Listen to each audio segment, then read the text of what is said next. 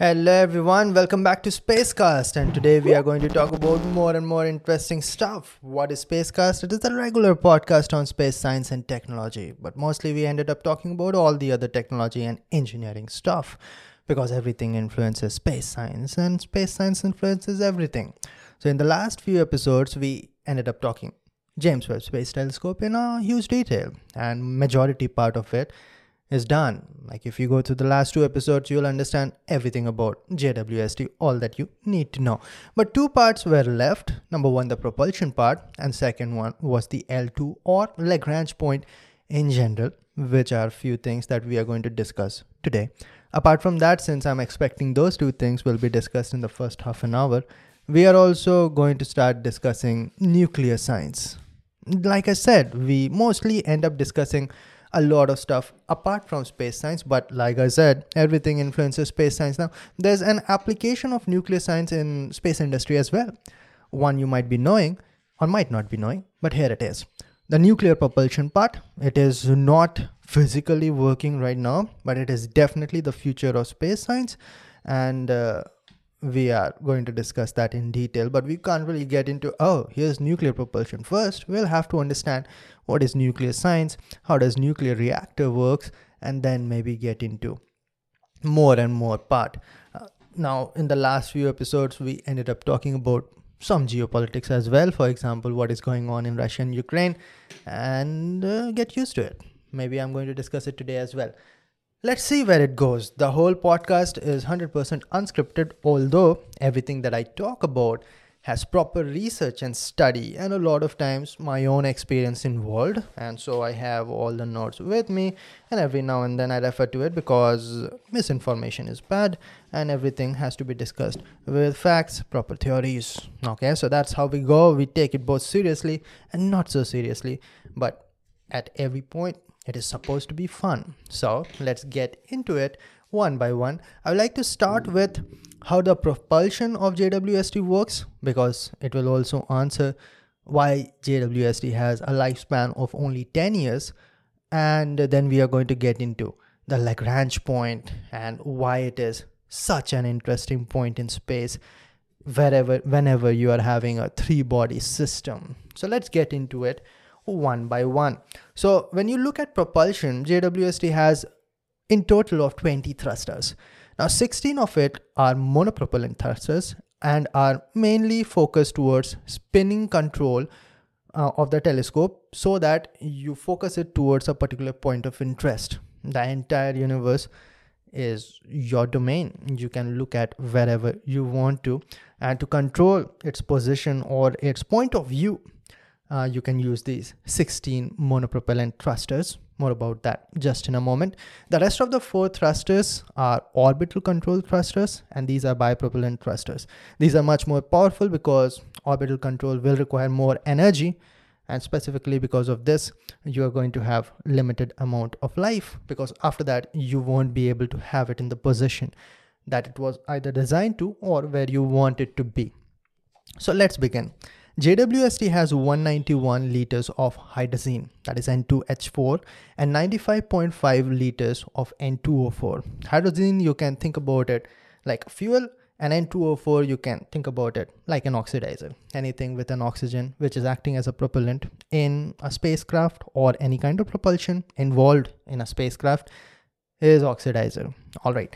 Now, there's something that you all must have seen at some point or the other, the fire triangle, right? What does it involve? The 3 points of fire triangle would be number 1, fuel, number 2, oxidizer, and number 3, heat source. Now, if 3 happens, then you'll be having a continuous combustion. Now in space, obviously you know that there's no oxygen, you'll have to carry it with you. On Earth, however, it is predominant and prevalent most of the time.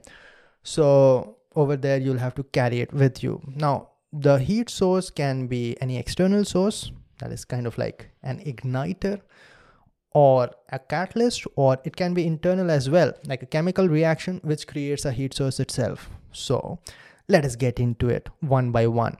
We are going to first talk about the 16 monopropellant thrusters which are used to move towards specific points of interest. The reaction that is going on over here is monopropellant reaction. Single propellant will be doing all the jobs. So everything is done over here by hydrazine. Hydrazine N2H4 is going to be added with a catalyst, which is going to give a reaction as N2, some amount of it, which is nitrogen gas, and H2, hydrogen gas, and also NH3. This reaction is exothermic, and thus we get huge amount of energy, which is going to cause the propulsion. Now, how propulsion actually works, I've explained this before, but in the simplest form, if I say, it is conservation of linear momentum. If you throw some mass with some velocity in, let us say, left direction, then same momentum has to be in the right direction as well. And that momentum might be imparted on the spacecraft. The spacecraft might be much heavier, that is, the mass might be higher, but then the velocity will be lower. But if you throw that mass on the left side in a huge amount of velocity, then the right side will get a decent amount of velocity. This is conservation of linear momentum, that is mv in both the sides will be constant. Maybe someday I'm going to explain in much more detail, or I've already explained in some of the videos that I've made previously. You may go ahead and check it out. But this is the basic principle of propulsion. Some call it Newton's third law, but then again, please explain in space what do you have to push against. And some will be saying that the conservation of linear momentum is derived from Newton's third law. Agreed, but not completely. So maybe a topic of discussion for some other day.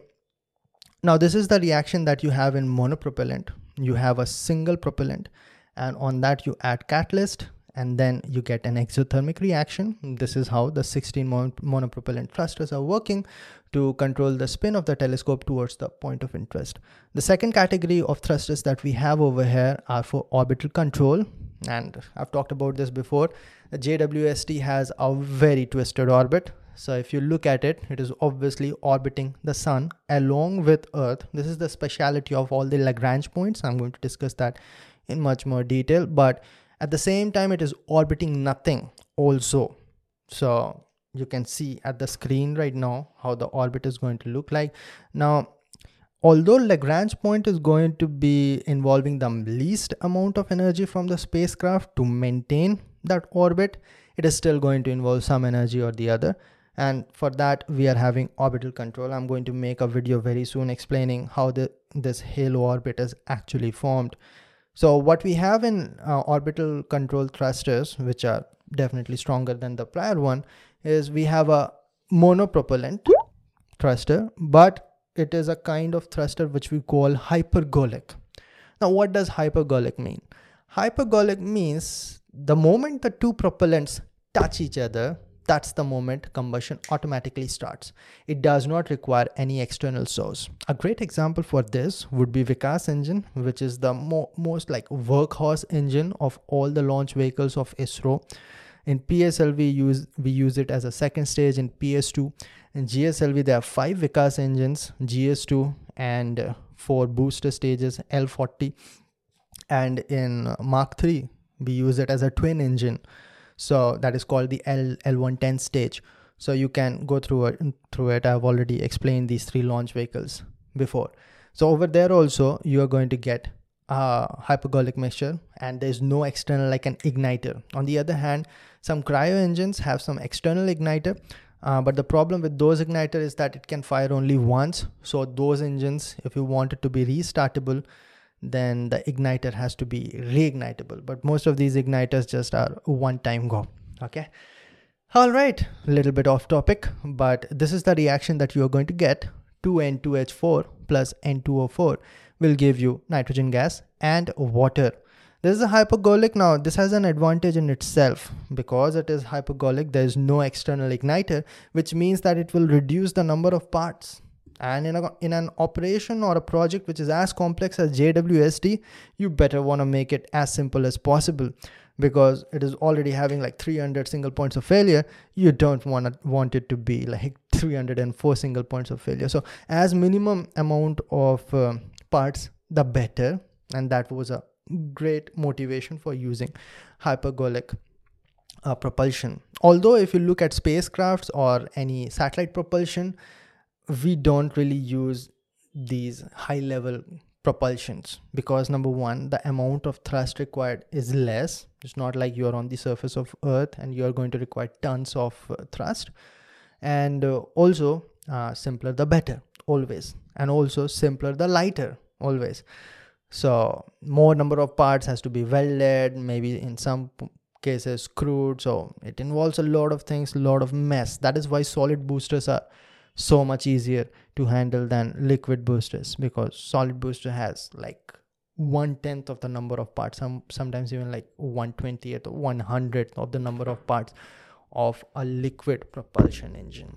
Okay, sorry about that. Sometimes I knock down my mic. Okay, so I guess I've explained everything about the propulsion part. See, the propulsion system. Hold on, what was that noise? It's much better now. Okay, so the propulsion has 191 liter of hydrazine. Now this is the limitation. Now this amount of propellant is going to last only for 10 years, and that is why the life of JWST, at least on paper till now, is 10 years. After that, it is like a historic piece floating in space, 1.5 million kilometers away from Earth. But obviously there are plans that maybe in future we are going to develop it to the point that we can go ahead and repair it. Yeah, if you're thinking about going to Mars, better be good enough to go to JWST as well. So it's all far-fetched, and future, man, it's always like you are always going to predict it wrong. So yesterday I was watching this movie. What was it? Blade Runner 2049. And if you look at how much different you look at future from today, it's kind of crazy. Like 2049 is close enough. You're going to see me doing Spacecast in 2049 as well, if I'm alive, hopefully. Now, it's not going to be much different. So in that movie, what they have tried to say or show is that there are no trees anymore. The water is super scarce. So if you look at the Pacific Ocean, it's all dried up, and there's no tree, there's no wood. Animals like dogs and cats and horses are scarcity and super expensive because they are so rare now. And also there are places where atom bombs have dropped.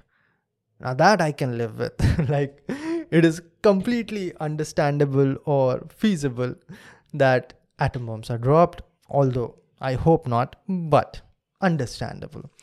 But what I don't understand are flying cars moving like jets and then landing on the Earth all of a sudden, and human genetics or human what we call genetic mutation, or people are putting chips on humans and making clones. Not really something that I see will happen in such a near future. Now, if you really have to look at how much we mispredict future, you just have to look at our past predictions. For example, have any one of you watched that movie trilogy Back to Future? The funniest part about that is that dude comes to 2015, 30 years in future from 1985, and finds flying cars everywhere. Finding out the suits that itself adjusts to your body and dries itself, and hoverboards all the places people are flying. None of that happened 7 years ago in 2015, and I'm thinking that it won't happen 15 years later as well. We are terrible at predicting future. Does not really work like that. So if you ask me, Ashish, how's 2049 going to look like? Pretty much like this. Because how was 1985 looking like? Well, people were driving cars, there were airplanes, people moving from one place to another, flying from one place to another. People were telecasting their shows on radio. Now people are telecasting their shows as podcasts, and people can watch it or listen to it throughout the world, can also watch it. But if you look at it, the core definitely looks the same. For example, if you look at London in even 1960, I know a lot of cities that do not look that well developed even till this day. So you can't really say that we are going to develop so much. And also, there was another movie. It is released recently on Netflix, Project something something. Ryan Reynolds is in that, and over there it shows that 2049 you have developed time machine. Huh. That also I do not know. But if it was developed, some say that it is developed. You just don't know about it. Well, if it was developed, you'll probably know about it because people are thirsty and greedy. They are going to make some technology out of it. Same goes with all that is going on right now with Russia, Ukraine, and war going on, people dying. That is what is going on. People are saying, oh, I'm pro this, I'm pro Russia, I'm pro Ukraine. Dude, you don't know what's going on, so stop pretending. Okay, you have a degree in engineering and you're looking for a job and you think that you know what's going on in Russia, Ukraine. You have no idea. The media is so tarnished at every point. You look at Russian media, it is completely different. You look at the Western media, completely different. You look at what's going on in India, completely different. All they care is about making a lot of money. And who is actually paying them, nobody knows. How much this media is controlled by the government, everybody knows. But still, you are going to look at the news and you're going, oh, I think what is going on is this is wrong. You don't know shit. Stop acting like you do. You're never going to find out, man. You are not that important to know what is actually happening. You don't even know how inflation happens, man. You don't even know what happens when sanctions are placed. I also don't know, not pretending that I do know. But you don't know. So stop saying that sanctions are good or sanctions are bad because you don't know. You know nothing. So you better stop giving your own opinions or trying to figure out what's going to happen. And you're going to see celebrities trying to post stuff like this for that I'm with that, my heart goes to this. Nobody knows what's going on, man. I heard a couple of podcasters who are comedians by profession talking about Russia-Ukraine crisis and they did not know the full form of NATO. So I know more than that, but I still do not know anything what is going on. So definitely they need to shut up. And also, I've been following this whole Russia-Ukraine for the past 1 month now, close to that, when nobody was talking about it. Matter of fact, I've been following it for over a year. Go to Talk and Fire podcast and we have talked about it in 2021, what's going on and what has happened in 2014. And at that time, like in mid of February, a little bit earlier than that, like close to 10th or 11th February, I was just thinking, like, why is it not mainstream? Why isn't everyone talking about it? And now everyone is talking about it, man. Every podcast is talking about it. Everyone is trying to give his or her own opinion, like what's going on. Hey, man, here you go. This is what is actually happening. Great. You make clickbaits on YouTube and you know what's exactly happening. Good. I should trust the one who's making clickbaits. So for a time being, this was the running clickbait. Is Russia going to use nuclear weapons? And everyone is making, is it? And all they are doing is it going to use nuclear weapons? That's the thumbnail for every video. And then what they are going to do is bring some like military expert and is it going to, it might, but it might not either. Oh, good, dude. Like I did not know that it might and might not. So why did you make a clickbait? So this is what they're doing. And you know what's the recent one? Is Russia going to use chemical weapons? And then they're going to put in thumbnail, is Russia going to use chemical weapons? What Putin is thinking. And then they're going to bring some XYZ military expert. It might, but it might not either. Oh, nice, man. So all that I have done for the past 3 to 4 days is not interested. All the videos recommended when it comes to Russia, Ukraine, not interested. Before Putin invaded Ukraine, it was still like balanced kind of news. Like we don't know, we do not have a stance. Now every news channel has a stance. Either I'm pro Putin, I'm against Putin, I'm pro Ukraine, I'm against Ukraine. And nobody is going to say anything like that. But their content says everything. That a particular news channel is going to talk about all the good things that Ukraine is doing and none of the bad things that might be there. And the second another news channel will be talking about all the good things Russia is doing, none of the bad things. So you don't know. That's the conclusion that I've gotten to. And neither do you control anything that is going on over there. The best that you can do is find a charity that is actually going to send money to the people who are devastated or whose lives are devastated. And that's the only thing for certain. Like, people's life are wrecked. Think about an entire country with all their employment and life gone. What are they going to do? And for what? Again, coming back to the greed. This is greed game, man. Everything is greed game. Ego clashes. And countries thinking about what is good for them. And worst part is that the top politicians thinking about what is the best thing for them. Rich people don't die in wars, man. It's poor people dying in wars because of rich people's ego or greed. That's what always happens. So if a politician walks up and says that, oh, I should start a war for my country. Dude, if you win that war, you are going to get a lot out of it. If you lose that war, you're not going to die. So it's a kind of okay situation for you either way. So it does not matter for you. And we go behind those people like crazy blind ones. So that's what I wanted to say. I do not know where I got into it, but sometimes we do. Like I said in the beginning as well, sometimes we do. And sometimes we should accept that we don't know. All right. Now, coming back to the propulsion of James Webb Space Telescope, which was actually covered 100%. Now I want to get into L2 point. What a contrast of topics. Once we are going to talk about the stuff that is going online, and then the next one we are going to talk about the L2 orbit.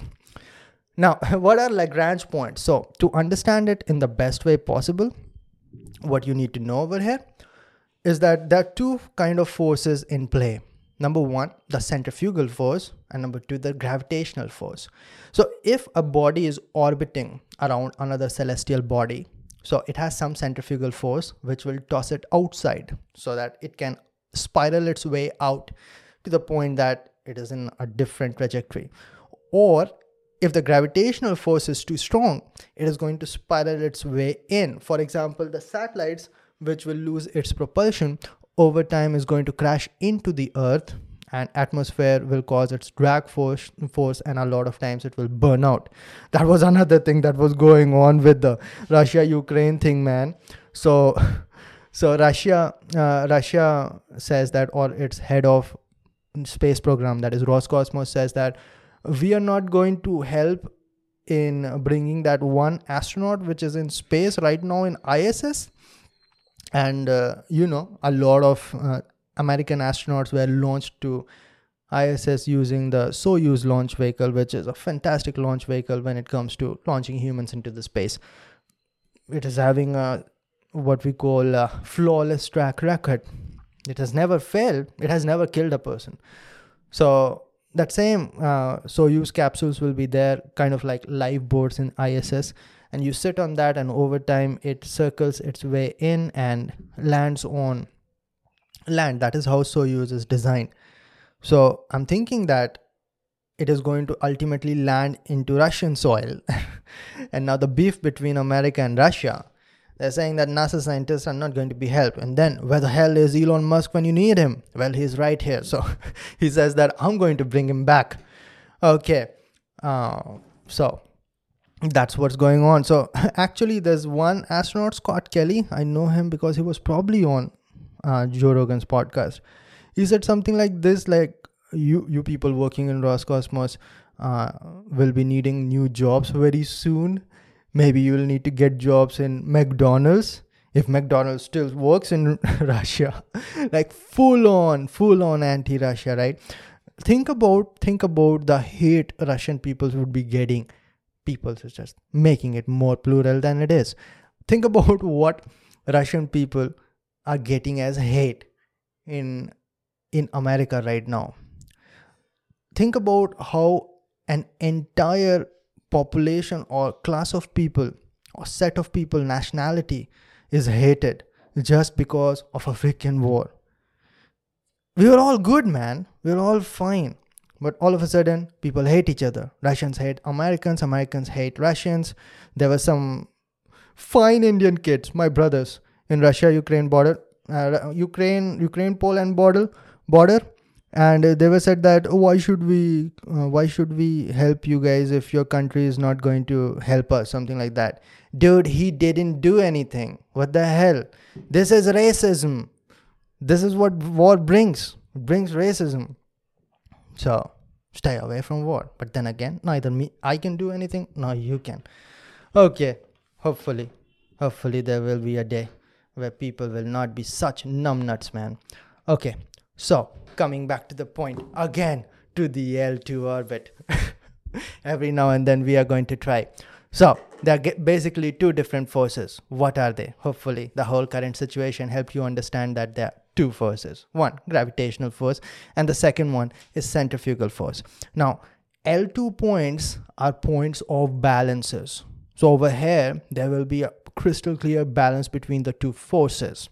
And there are not a lot of points which are having this fine balance, but they are in total L1, L2, 5 such places. So if you look at two different bodies, any two different celestial body, which is having gravitational connection in between each other, and one is orbiting the other, then you are going to get these 5 points. So L1, L2, and L3 are on one straight line. The visual is shown to you on the screen over here. L2, as you can see, is the farthest away from Sun. Even if you look at L3 is at the same distance from Sun as Earth is. And by the way, any two bodies, for example, Sun and Jupiter, has the same number of Lagrange points, that is 5. That is also very interesting. I'm going to expand more over there. And then L4 and L5 are also not the farthest away. They are like kind of close. Okay. So what we have over here is that these 5 points are not going to change its position with respect to Earth and Sun.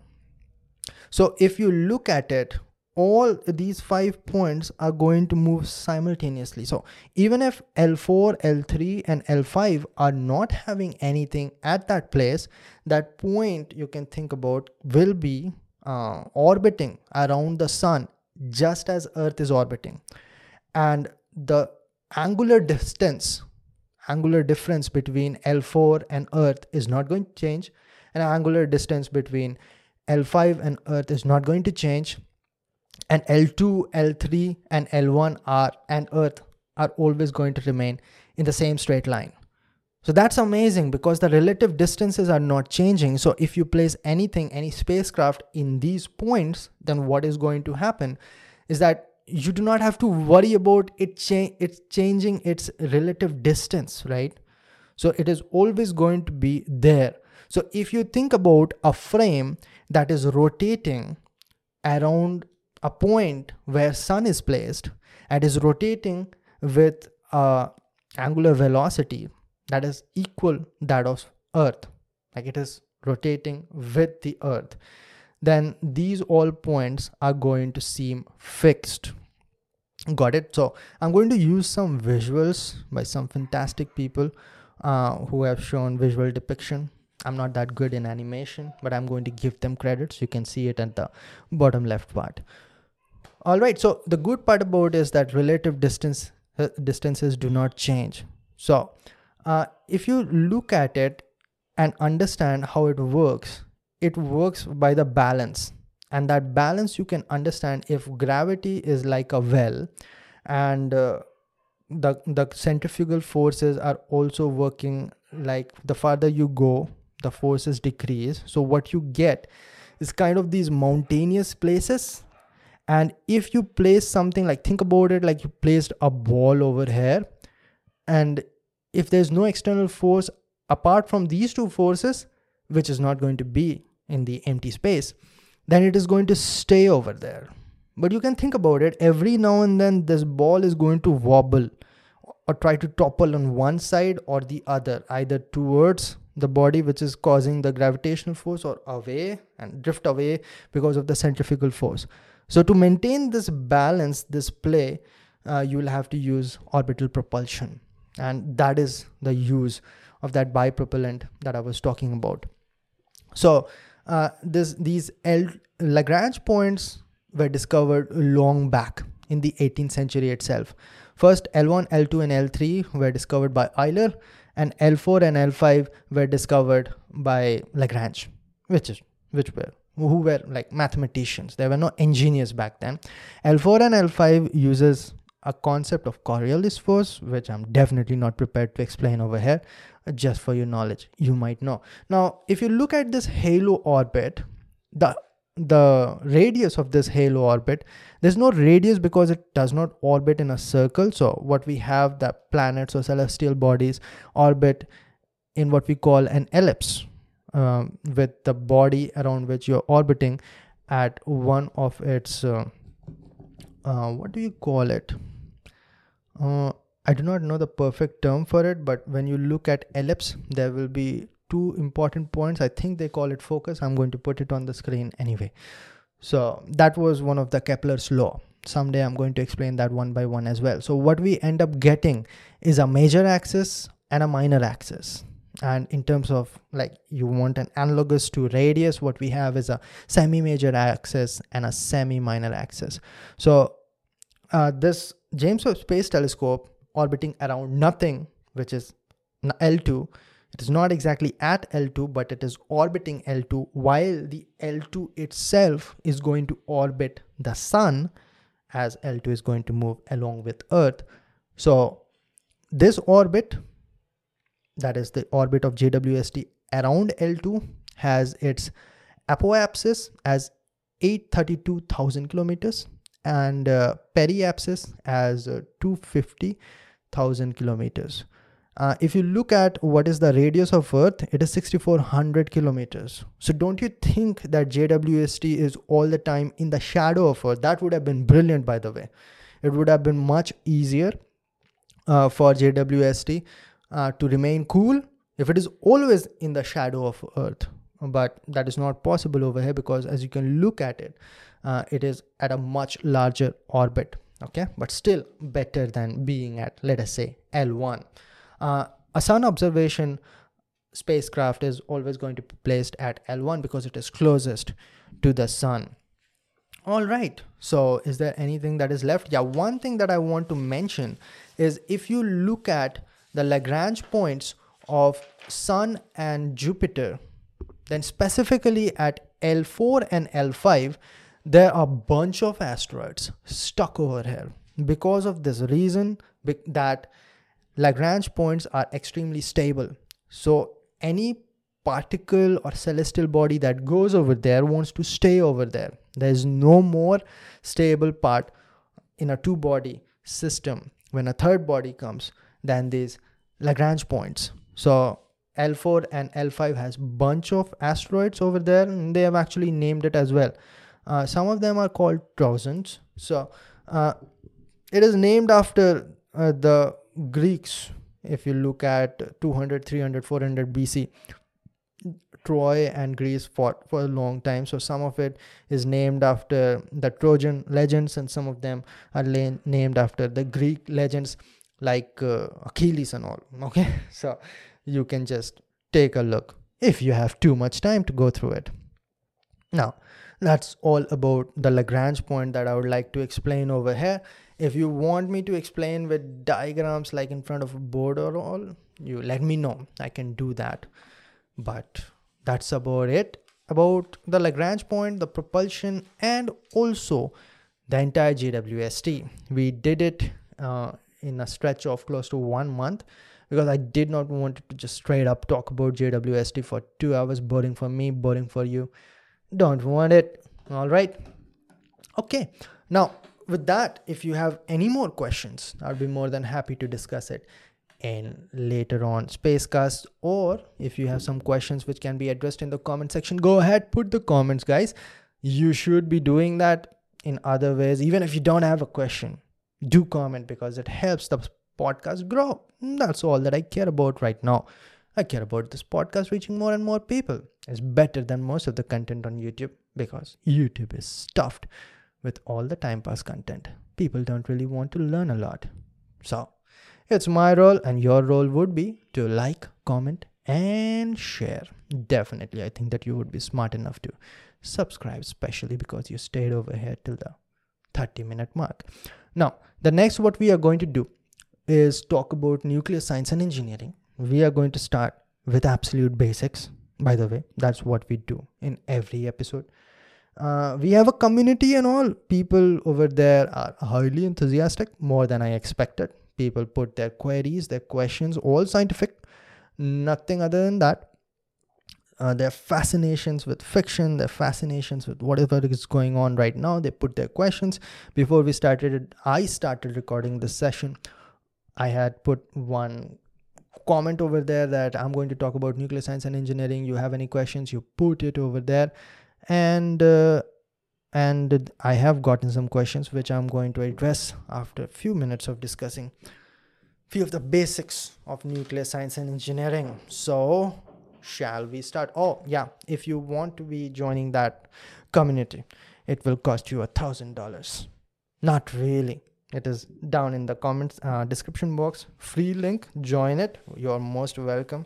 I'm pretty sure that it is going to be stuffed very soon. How many people are in that group now? We have 37 people.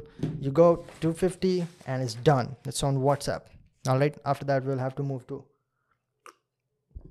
Discord or something like that. Okay. Now it's time for some cold coffee, man. It's getting hotter and hotter every day. Let's get into nuclear science. So what is nuclear science all about? Let's start where it starts. So we'll have to talk about history.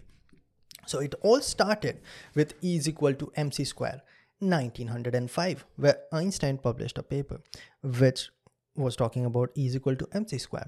So what it actually says is mass and energy are interconvertible, and it's convertible by a factor of a square of velocity of light, that is 3 into 10 to the power 8 meters per second.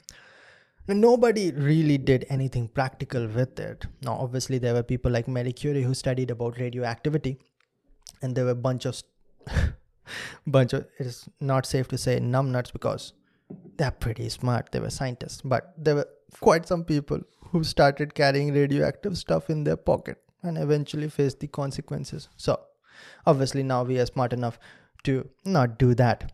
But yeah, from 1905 to 1945, nothing significant visually happened in terms of nuclear science and engineering.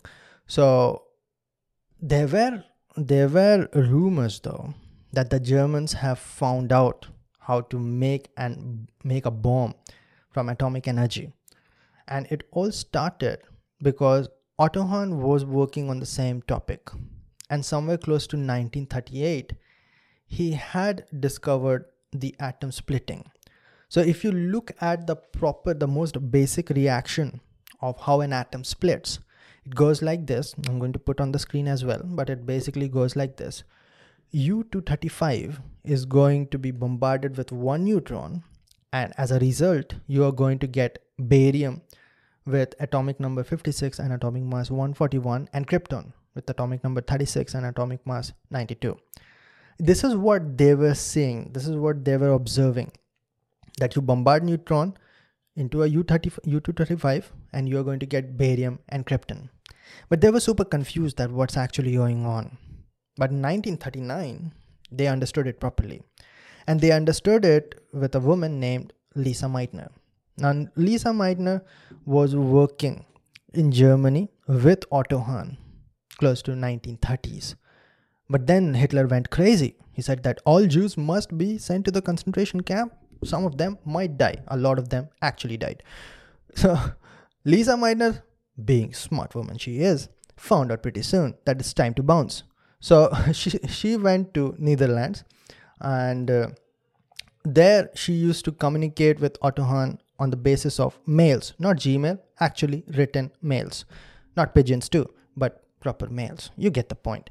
So Otto Hahn was confused, like, Lisa, what's actually going on over here? When I put neutron on uranium, it should get heavier. How the hell am I getting two lighter atoms? That is barium and krypton. And in some of these exchanges, what she mentioned is, maybe what you're actually getting is U-236. And then U-236 being so unstable actually splits into two. That is barium and krypton. And then Otto Hahn must have said, oh yeah, that makes super duper sense, because when we match the atomic number and atomic mass, this is what we are getting. But what about loss of 3 atomic numbers? And that was the 3 neutrons that were produced. Might have gone that way, might not have. But this is the whole point. When you bombard neutron into a uranium-235 and you get barium and krypton, what is actually happening is U-235 turning into U-236, which is very unstable, splits, and then you get barium and krypton and 3 neutrons. Now these 3 neutrons, my friends, are extremely dangerous or very helpful. Depends on how you look at it, depends on how you use it. These 3 neutrons now will go ahead and hit another U-235 atom, or 3 other atoms, which is again going to create 3 more neutrons, which is again going to hit 3 more U-235s. You get the point. It is creating a chain reaction. And that makes atomic energy so devastating or so humongous. So now why is this splitting? Can you just hit, let us say, sodium, and will it split? Well, it won't, because it is not that unstable. You need heavy atoms so that it splits. Heavy atoms are unstable. You put neutron, it becomes so unstable that it is going to split. So the whole thing is called nuclear fission. There's something else called nuclear fusion, which is going on in sun right now, where 2 lighter atoms combine to create a heavier atom, and then, more importantly, create a large amount of energy. Now, where does E is equal to mc square comes over here? Now, the loss of mass is present in these reactions, and this loss of mass is not going to go anywhere. This loss of mass is going to be converted into energy. But when you look at the reaction, what you see is, let us see, 235 plus 1, okay, 236. On the right hand side, I see 141 plus 92 plus 3. So I get 236 on the right hand side as well. So Ashish, there's no deficit of mass. How is there a creation of energy? Because of conversion of mass. You see, the mass difference is not going to be that humongous. It is always in some fractions. But when you look at what it is multiplied with, that is square of speed of light, it is significant. It is super significant. And that energy is the nuclear energy. And that is because of the atomic bonds. So it is a little bit complicated, but some energy is involved, which now is going to be present. And that energy, in the simplest term, if you think about it, weighs something. And when that bond is no longer over there, that is going to explode in the form of an energy. This is the simple formula or simple basis of nuclear fission. Now, all of this happened in 1939. Obviously, spies are everywhere. Different countries are putting spies in different countries. Obviously, UK must have had their spies in Germany. US must have had their own. So everybody knows what's going on. So America now is terrified. Man. Now we look at nuclear energy and think about, hey, nuclear submarines, okay, nuclear propulsion, oh, nuclear power, nuclear reactors. And they think at that time in 1939, atom bomb can be dropped on Pennsylvania and we all might die. So America started their own project called Project Manhattan, 1942. They first went to Albert Einstein himself. Sir, we need you. You were the one who found it, and let's make you the project director, and you might run a project. The end goal over here is to create an atom bomb. And Albert Einstein said, I want nothing to do with that. That's what he said. I do not want any part of this. So he personally believed that it is wrong to create bomb using this technology, and he was the father of it all. So he must also be knowing that it is very uncontrollable, and we found it multiple times. 3 Mile Island, Chernobyl, we found it in Fukushima, and definitely we found it in Hiroshima and Nagasaki. So it creates thousands and thousands of people, and sometimes it gets uncontrollable. So it was right for Einstein to be paranoid. So he said no. And since he was in democratic country, he could have said no. If you were not, oh no, that means that you don't want to do it willingly, but you know that you have to do it. So Albert Einstein was in a democratic country, so he said no and he walked out. And then the project director was Oppenheimer. He was the one who quoted Bhagavad Gita when it was exploded in Trinity Desert. What was that quote that he said? I'm going to actually put the actual video because those kind of videos should be a public property. So try to remember it. I am the God, the destruction of all. Something like that, okay? So here it goes. Listen to exactly what Oppenheimer said. We knew the world would not be the same. Few people laughed. Few people cried. Most people were silent. I remembered the line from the Hindu scripture, the Bhagavad Gita. Vishnu is trying to persuade the prince that he should do his duty, and to impress him takes on his multi-armed form and says, "Now I am become death, the destroyer of worlds." I suppose we all thought that one way or another. So he was terrified that the chain reaction might not ever end. And he said to the military team that, hey, I don't really know that I think that we should not drop it. And the military said, no longer in your hands, son. Probably what Eisenhower said, no longer in your hands, son. It's mine. So if you look at the proper history, Franklin D. Roosevelt was the president of United States through the entire war, the major part of it. But before the war ended, he died. He passed away. Actually, if you look at it, he always had health issues to the point that he wasn't able to walk properly, even when he was in the office. But he tried his best to hide it. You can't look weak. Look at Putin, man. You'll see him in judo classes. You'd see him riding horses, all to show that our leader or our president is fine. Is going to be fine for a long time. All right. But anyways, Franklin FDR passed away in the middle of the war, and comes Harry Truman in the office. And legend goes that he was having no idea, even being the vice president, he was having no idea that we have Project Manhattan going on. It was a highly secretive project for obvious reasons. This is what they say. Harry Truman had no idea. And if you look at the situation of war at this point, so even the test, I'll put the proper date over here, but the test was after Hitler committed suicide. And the whole idea of Project Manhattan was to, I'm going to drop this on Berlin so that we end the war right away. Even though the Japanese attacked the Pearl Harbor, America always had Europe first principle. For them, the war in Europe was much more important than war in Pacific. Because Europe is such a crossroad of this world, it has always been the most important part. I've discussed this in the last one. So after they had the VE Day, that is Victory in Europe Day, only then they started really pushing into Japan. So the whole idea of Project Manhattan was that they are going to win the war in Germany or win the war in Europe with this atom bomb. Or in the worst case scenario, if Germany develops it first, we are going to have a face-off just like we had in Cuban Missile Crisis. So that none of us actually deploys it.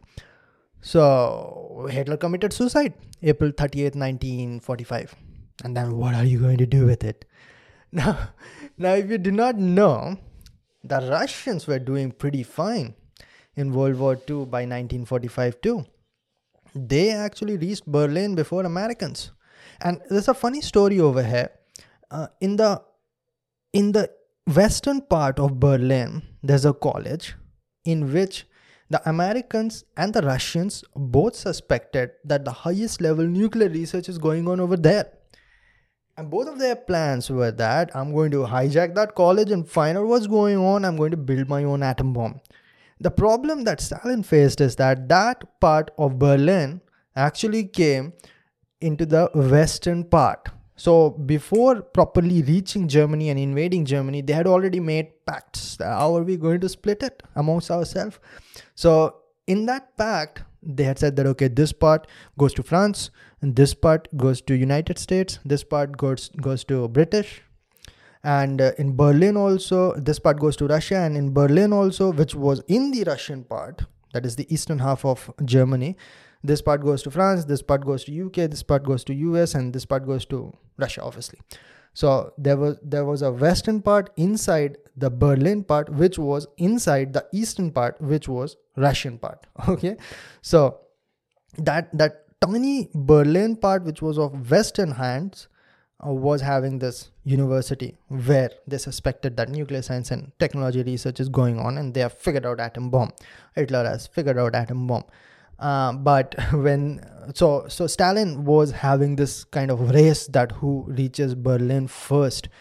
Now it is quite interesting how he played it. So whenever the West asked that, hey Stalin man, you want to take Berlin before us because we have an understanding, right? Even if you reach over there, we are going to split like gentlemen.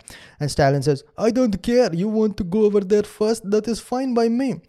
And Americans say, yeah, I guess that he's going to be cool. But inside, Stalin was thinking, yeah, I'm going to actually get that college and get all the data before the Americans come. So that was his plan. But when he reached over there before the Americans, there was nothing over there. The highest technology that Germans created were the V2 rockets. That's it. But nuclear science was never actually developed by the Germans to the level that they could create atom bombs. So that all went to vain, and poor Stalin. Now, the Project Manhattan was pretty much a success by May of 1945, where they properly tested it in Trinity Desert, and that boom sounded throughout the world. Everybody now knew what's actually going on. Now, here's the thing. The bomb was created for Germany. Germany lost. The war in Europe is over now. 38th, Hitler committed suicide, and a few days later, there was an official surrender, unconditional surrender. Italy had gone out of the picture way before. Mussolini was thrown away. Mussolini was hanged by his legs. His dead body was hanged by his leg, and his mistress went the same way. Hitler was terrified that he might see the same fate. So what he did is that he went on his bunker, killed himself, 2 doses, one a cyanide and the second gun to the head, and at the same time gave orders to Goebbels that burn my body so that I'm not hanged by my legs. And that's what he did, apparently. I don't know. So the war in Europe is over. Italy is gone. Germany is gone. The only one left in the Axis power is Japan. So where to drop it? Where to drop it? Now here's the thing. This is what we call 2 birds, 1 stone. So dropping an atom bomb on Japan does 2 things. Number 1, wins the war, obviously. Now, Japanese were brutal. They were dropping straight up their airplanes to their ships. Straight up. They called it, what we call it? Eminem made an album on that, kamikaze attacks, like suicide missions.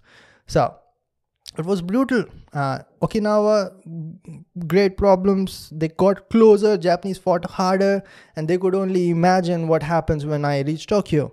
So Iwo Jima was the last, like, oh, okay, let's plant the flag over here and drop the bomb over there.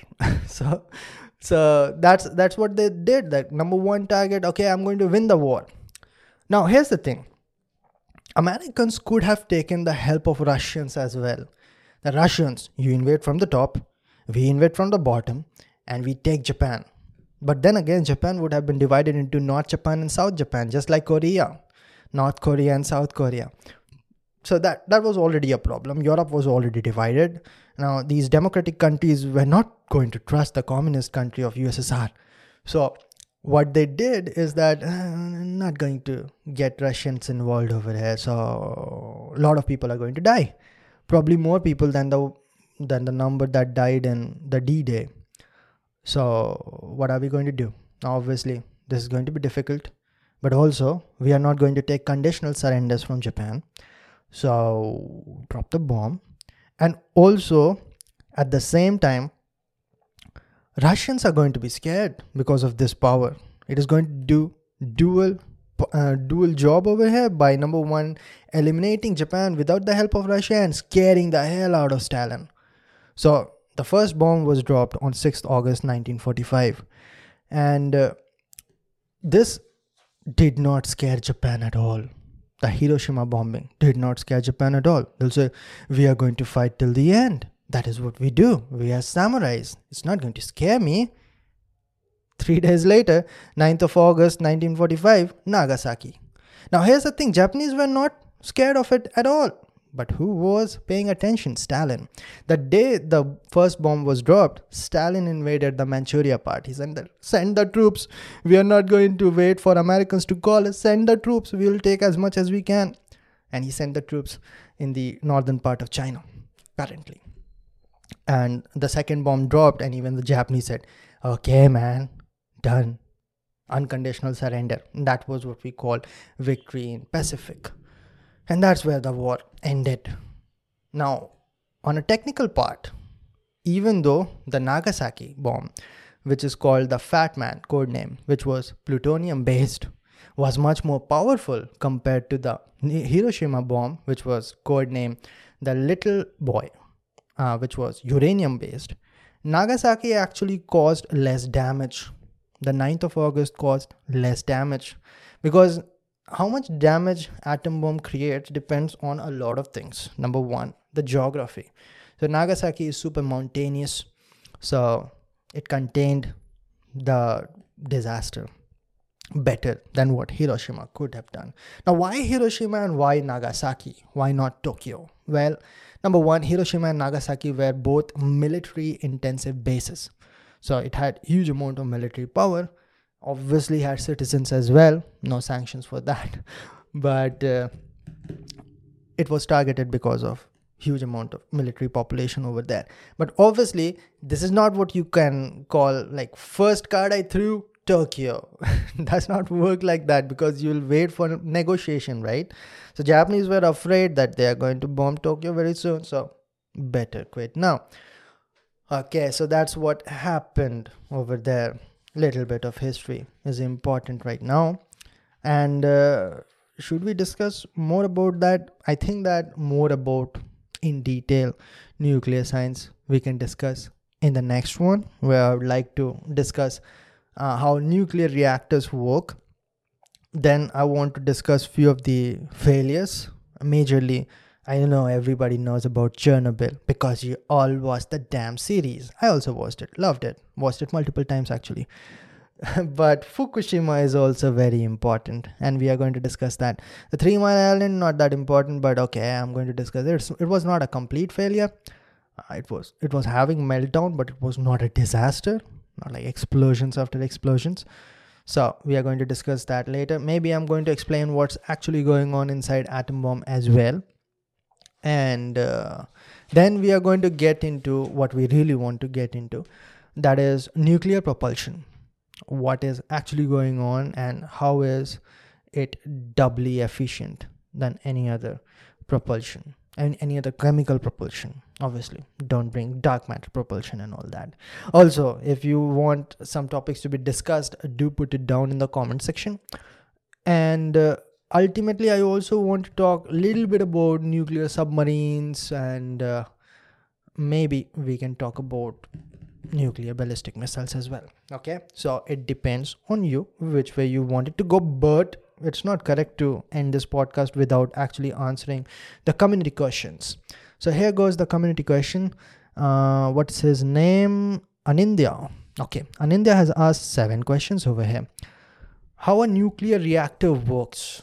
Okay, nuclear reactor works on the same simple equation that we have talked. Obviously, if your fissionable material is other than uranium, that is plutonium or thorium, then you will have different reactions about which we are going to talk about.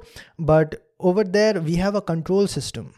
So we have a control rod which will absorb neutrons if neutrons are too much. So there's a ratio, that number of neutrons produced by number of neutrons consumed, and if it goes greater than 1, then obviously what we are having is a supercritical reactor. That means that it is going in the direction of exploding.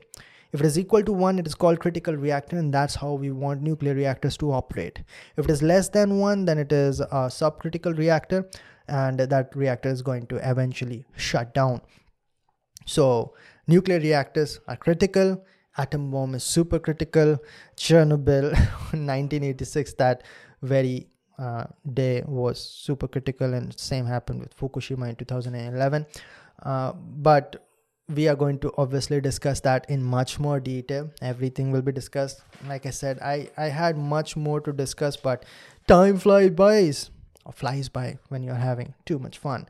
Now, I'm going to discuss few of these questions over here. What are the applications of robotics in nuclear industry?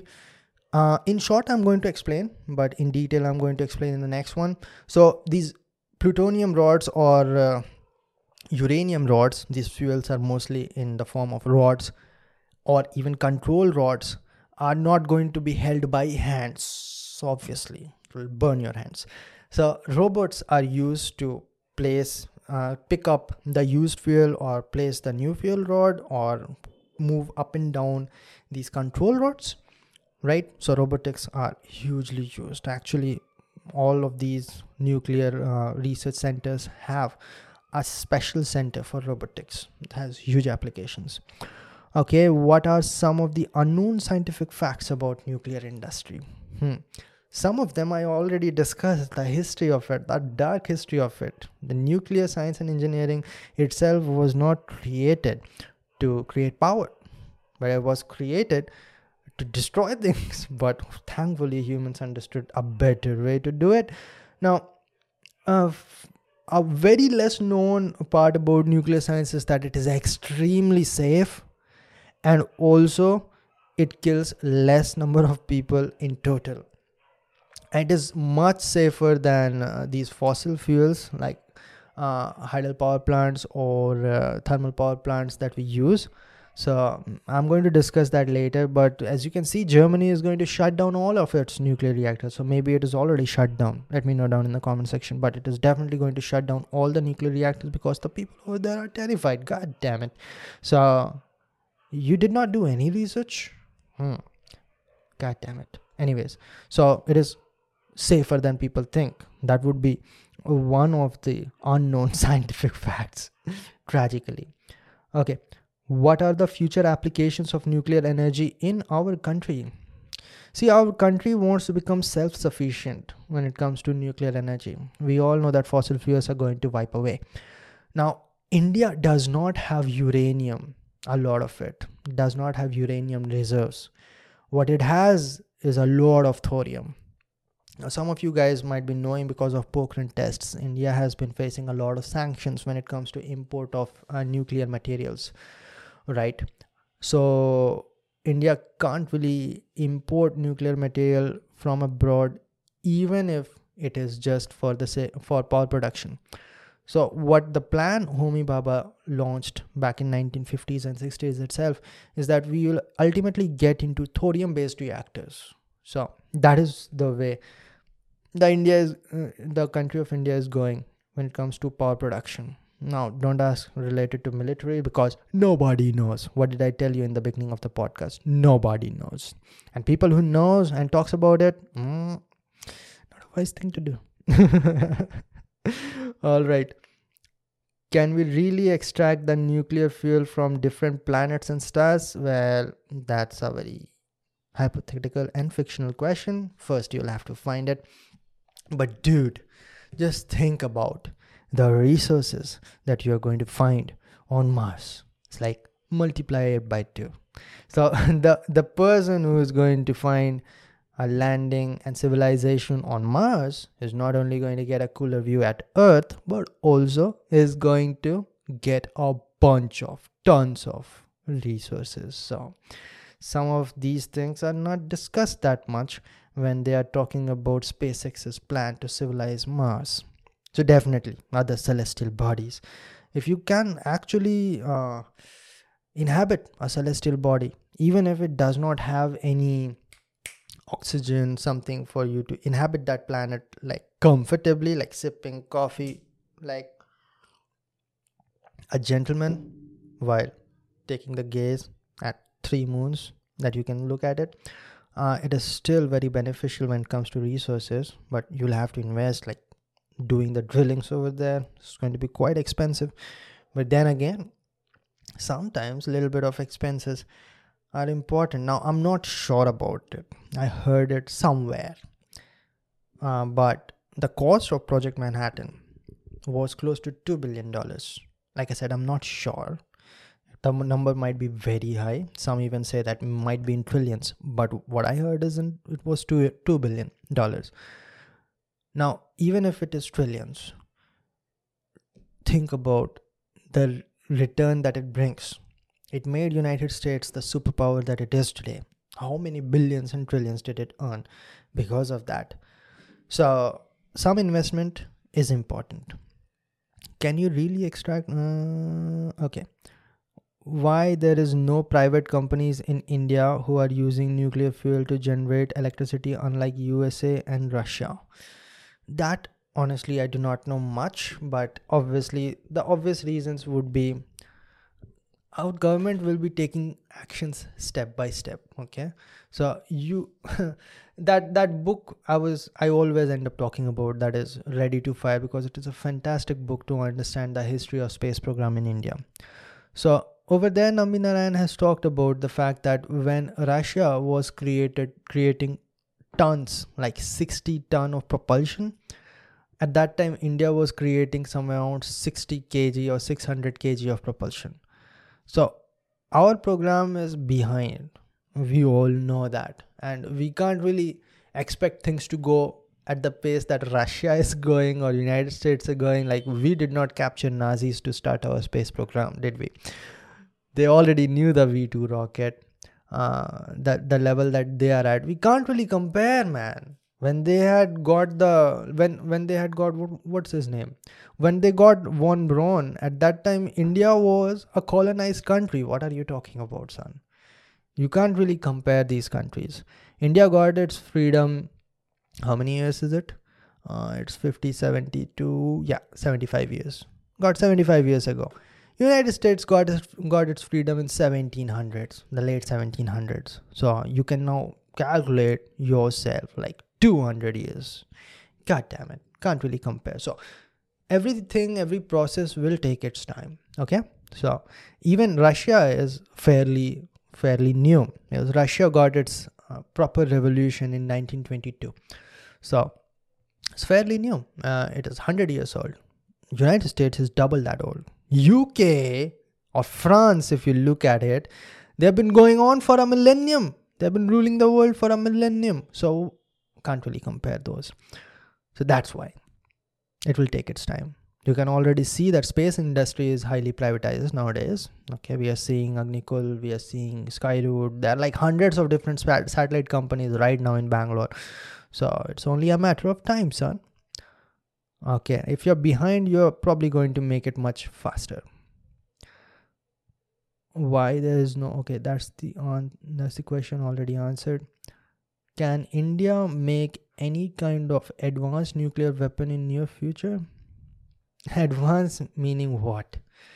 So there are a lot of definitions of advanced. India already has nuclear weapons, but I'm sure they are working on it. You know what I'm more sure about? I am not going to find out what they are working about, okay? Neither are you. Stop trying to crack engineering semester examinations and talk about the weapons that a country is creating. It's out of jurisdiction. It is confidential. You can't find out. All right, guys. Thank you for being over here. I hope that you enjoyed it. Spacecast is now regular. Why? I made a lot of money, son. I made a lot of money, and now I can spend time talking about what I want to talk about. I don't have to get paid. I'll get 500 views and I'll be happy. Only people have to be enthusiastic over here. That's about it, guys. I'll see all of you in the next one. Do like, comment, subscribe, and share to help the podcast grow. And I'll see all of you in the next one. Till then, bye. Well, that's about it for the podcast, guys. I hope you enjoyed it. Most likely you did, especially because you reached the end. The video version of the same podcast will be available on my YouTube channel named Ashish Ranjan under the same name. All the important information will be available down in the description box. Thanks for listening, and I'll see all of you in the next one.